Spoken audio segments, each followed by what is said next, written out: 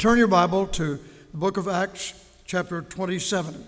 We have two passages of Scripture this morning. One is Luke 5, the other is Acts 27.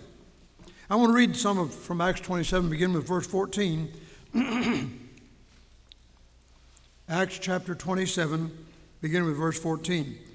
But not long after there arose against it a tempestuous wind called Euroclydon. And when the ship was caught and could not bear up into the wind, we let her drive. And running under a certain island which is called Clauda, we had much work to come by the boat, which when they had taken up, they used helps undergirding the ship, fearing lest they should fall into the quicksands, strake sail, and so were driven. And we being exceedingly tossed with a tempest, the next day they lightened the ship. The third day we cast out with our own hands the tackling of the ship. And when neither sun nor stars in many days appeared, and no small tempest lay on us, all hope that we should be saved was then taken away. But after long abstinence, Paul stood forth in the midst of them and said, Sirs, you should have hearkened unto me and not have loosed from Crete, and to have gained this harm and loss. And now I exhort you to be of good cheer, for there shall no loss of any man's life among you but of the ship. For there stood by me this night the angel of God, whose I am, and whom I serve, saying, Fear not, Paul, thou must be brought unto Caesar. And lo, God hath given thee all them that sail with thee. Wherefore, sirs, be of good cheer, for I believe God, it shall be even as it was told me. The disciples and the Apostle Paul faced some very, very tough testings, much like we face today. Everyone in this room has faced some tough testings. You probably will face some more as we go along. The Apostle Paul, for example, had heard Stephen's testimony. I see Jesus. He's standing at the right hand of the Father, the right hand of God. And Saul had been taught that Jesus was an impostor. He didn't believe in Jesus. And there here's Stephen, a young Christian, being stoned to death. And just before he dies, he says, I see Jesus. And he's standing at the hand of the Father. Well, that made an impression on Paul. He was on his way to Damascus to kill Christians. And you know the story. A light shone down and a voice said, Saul, Saul, why do you persecute me? He said, Who are you, sir? I am Jesus, whom thou persecutest. It is hard for thee to kick against the pricks. And Saul said, Lord, what will you have me to do? And in that moment, he surrendered to the will of God. Well, Saul had a lot of other problems. When he went to Damascus, Ananias told him what great things he must suffer for Jesus' sake.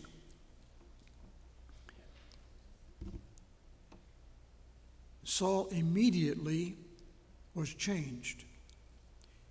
He had come to Damascus to kill Christians, and now he's talking about who Jesus is, that he's the answer to the Old Testament.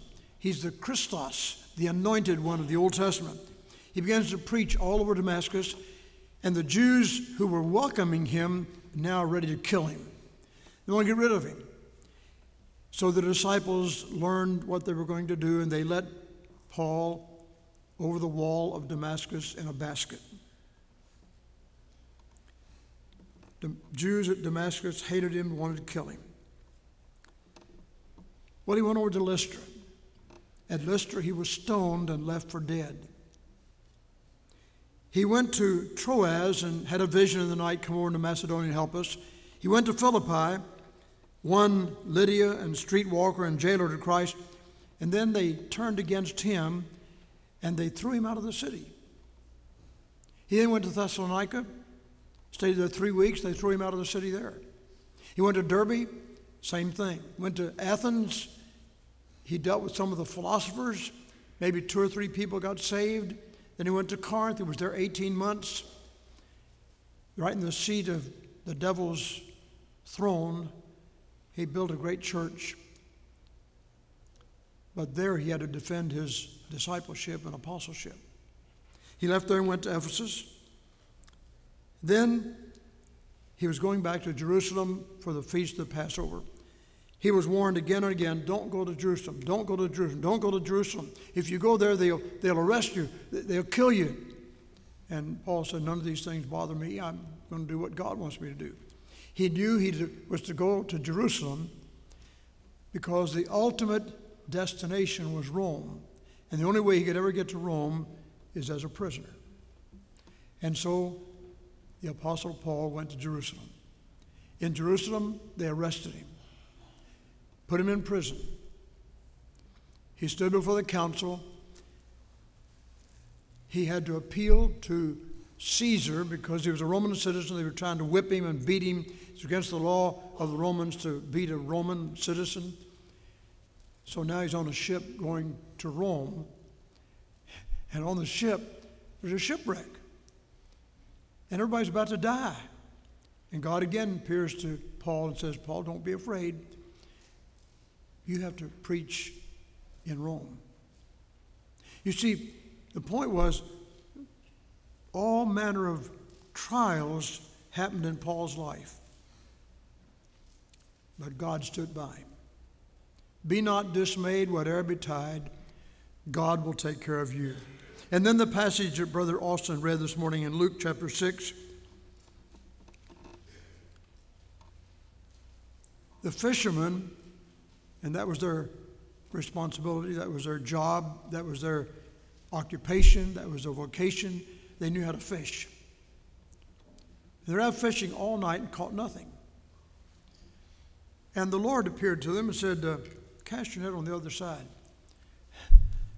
They said, now, Lord, we know who you are. You're a great man, but we've fished all night long and haven't caught a thing. Nevertheless, at thy word, we'll try it. They cast the net on the other side, and the drought of fish they caught was so great, they couldn't believe it. They could hardly bring it into shore.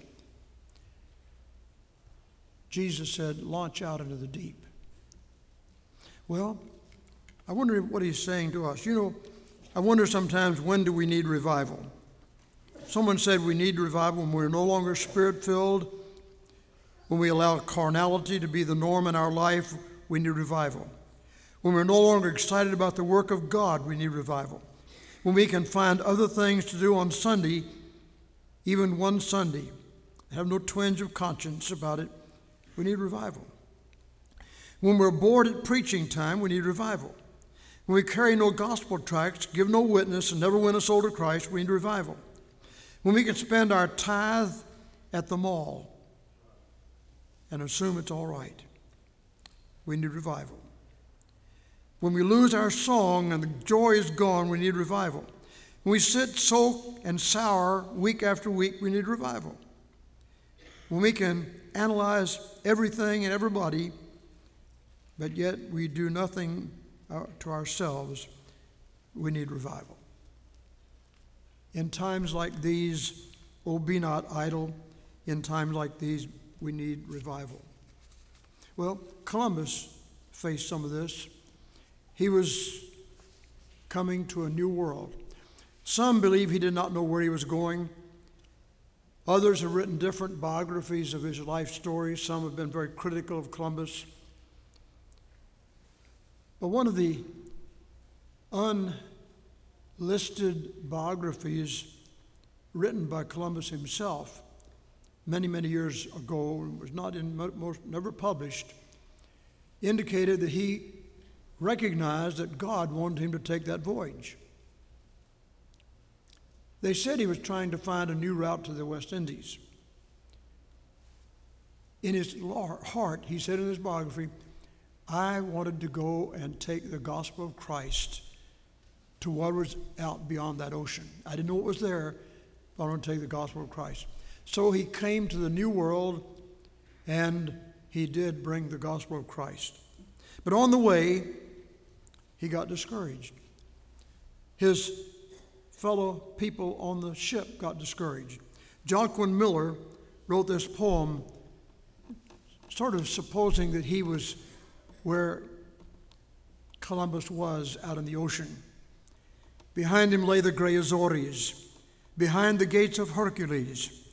Before him not the ghost of shores, before him only shoreless seas. The good mate said, now must we pray, for lo, the very stars are gone. Brave admiral, speak, what shall I say? Well, I say, sail on and on. My men grow mutinous day by day. My men grow ghastly, wan and weak. Stout mate thought of home. A spray of salt wave dashed his swarthy cheek. What shall I say, brave admiral, say? If we sight naught but seas at dawn, well, you shall say at break of day, sail on and on. They sailed and sailed as winds might blow, until at last the blanched mate said, why now not even God would know. Should I and all my men fall dead, these very winds forget their way, for God from these dread seas is gone. Now speak, brave admiral, speak and say. He said, sail on and on. They sailed, then spake the mate, this mad sea shows his teeth tonight. He curls his lips, he lies in wait with lifted teeth as if to bite. Brave admirals, say but one good word, what shall I do when hope is gone? The words leapt like a leaping sword, sail on and on. Then pale and worn he kept his deck, peered through darkness, that night of all dark nights. And then a speck, a light. It grew a starlit flag unfurled. It grew to be time's burst of dawn. He gained the world, he gave that world its grandest lesson. On, sail on. We learn a lot from what happened to Columbus, what happened to Paul, what happened to the disciples. Sail on. Just keep on going. Keep on keeping on. Keep on keeping on, Christian. Keep on keeping on. Launch out into the deep, Jesus said to his disciples. And I want to suggest this is the deep of the sea of prayer. In Luke chapter 11, there's a tremendous passage. Listen to this. I say unto you, ask, it shall be given you. Seek, and ye shall find. Knock, and it shall be opened unto you. For everyone that asketh receiveth, and he that seeketh findeth, and him that knocketh it shall be opened. God said that. Do you believe what God says? That's what Jesus said. He says, keep on seeking, keep on knocking, keep on going. Don't quit, don't give up. Go out in the sea of prayer.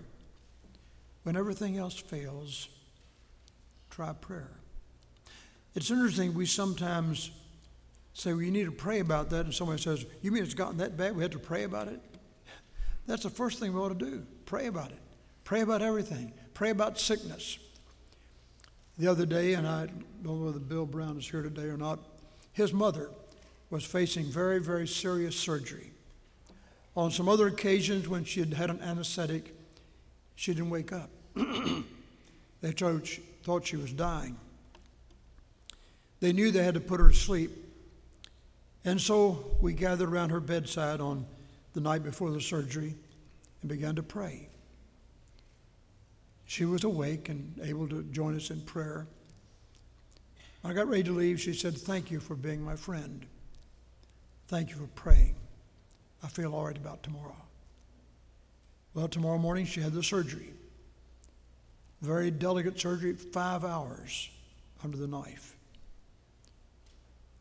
I saw her late that afternoon in the intensive care. She was on a respirator. That night later, she woke up. She's still in intensive care. God has answered prayer.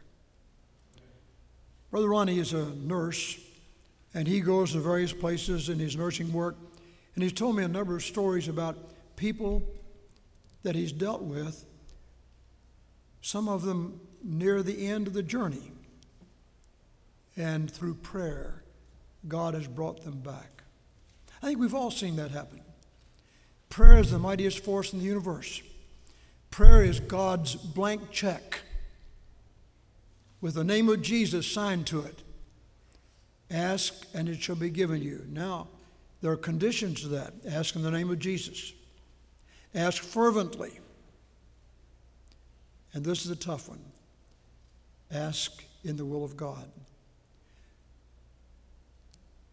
Whatever we ask, we know we have if the petition is in the will of God.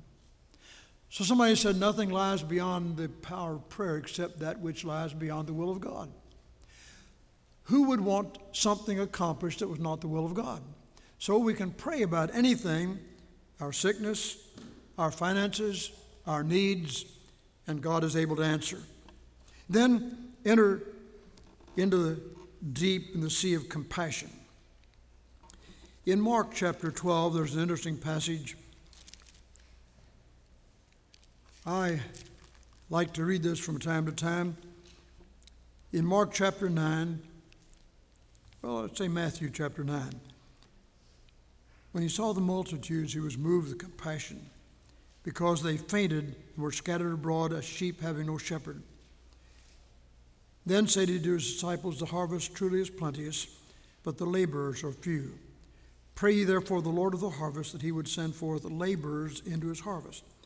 Now, we prayed for Sunday school teachers. I believe God has some Sunday school teachers in our church that can help in the primary department and the nursery department. Do you have to wait for God to lasso you and pull you into it? Or if you know how to do it, or whether you know how to do it or don't, are you willing?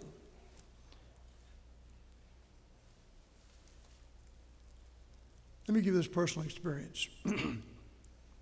I think God began to touch my heart when I was very, very young, maybe 5 years old.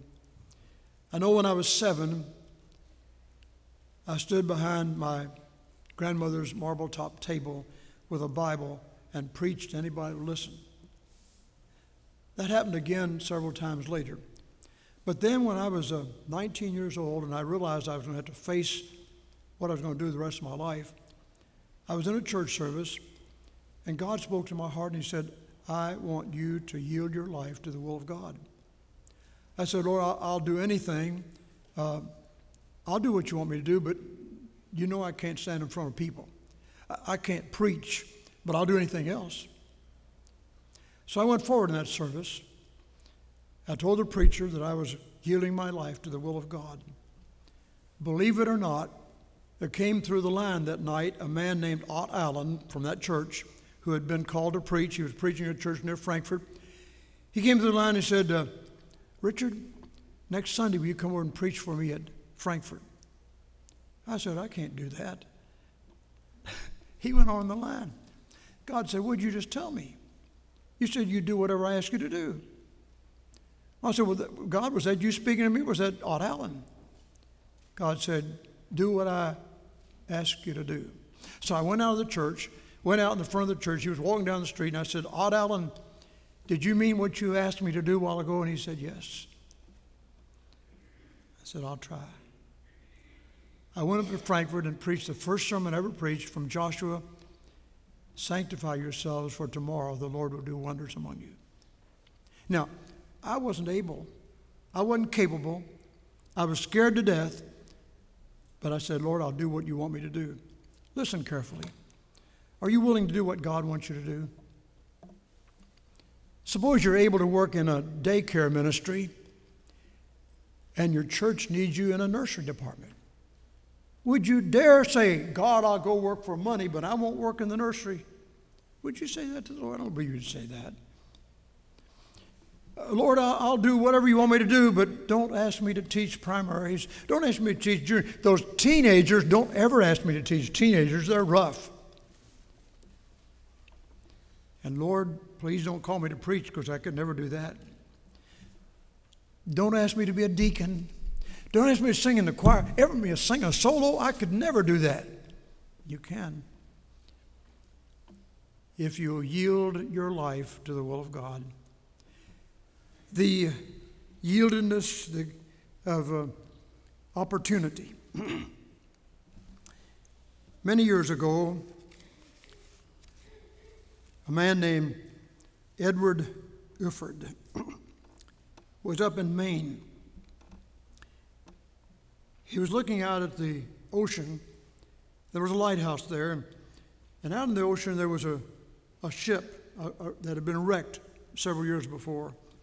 He asked somebody about it, and they said, well, that ship, it came toward shore, and the ship was in trouble. It was being torn by the storm. And there were men on board asking for help. There was nobody to throw out a lifeline. And most of the men on that ship died. He went home and wrote this song. Throw out the lifeline across the dark wave. There's a brother whom someone should save. Somebody's brother. Oh, who then will dare to throw out the lifeline, his peril to share? Throw out the lifeline with hand quick and strong. Why do you tarry? Why linger so long? See, he is sinking. Oh, hasten today. Out with the lifeboat. Away then, away. Throw out the lifeline to danger-fraught men where you've never been. Winds of temptation and billows of woe will soon hurl them out where the dark waters flow. Soon will the season of rescue be o'er. Soon will they drift to eternity's shore. Haste then, my brother, no time for delay. Throw out the lifeline and save them today. Throw out the lifeline. Throw out the lifeline. Someone is drifting away. The lifeline of the Word of God. The lifeline of prayer. The lifeline of going. As ye go, make disciples.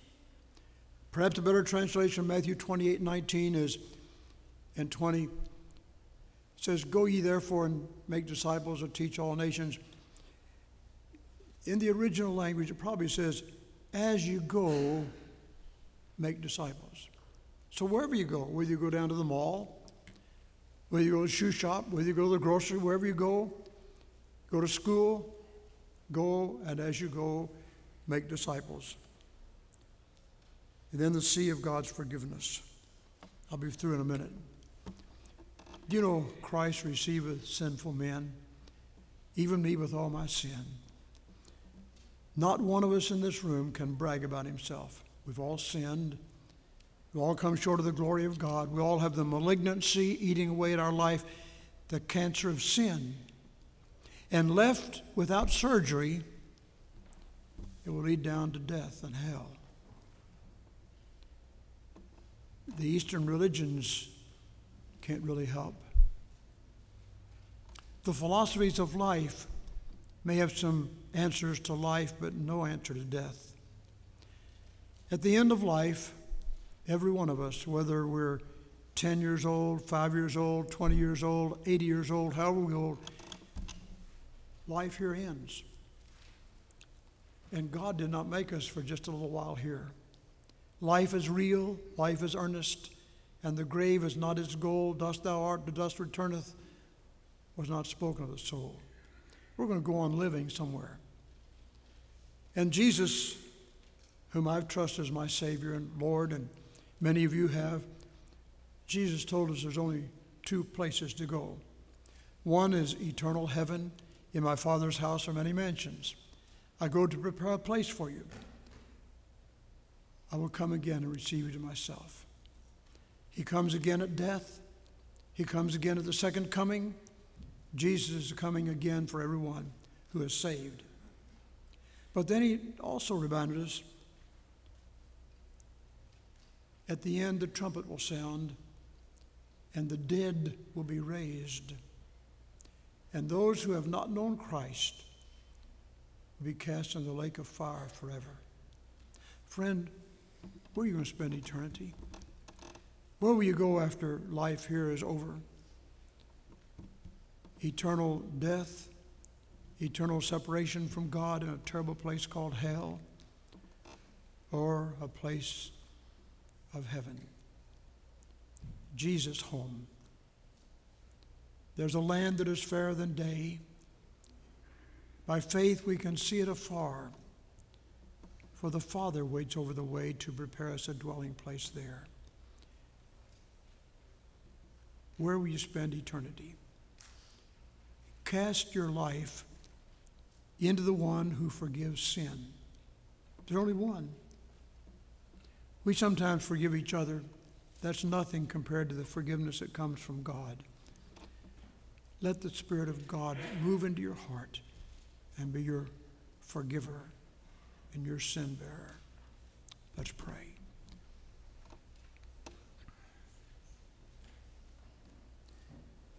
Our Heavenly Father, we pray that the Spirit of God will move in every heart.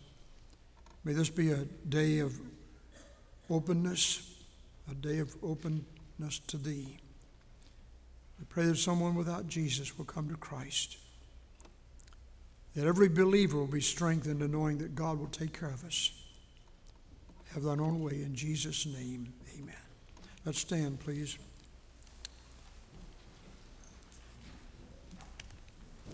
What's the number over here? 154, Jesus is calling.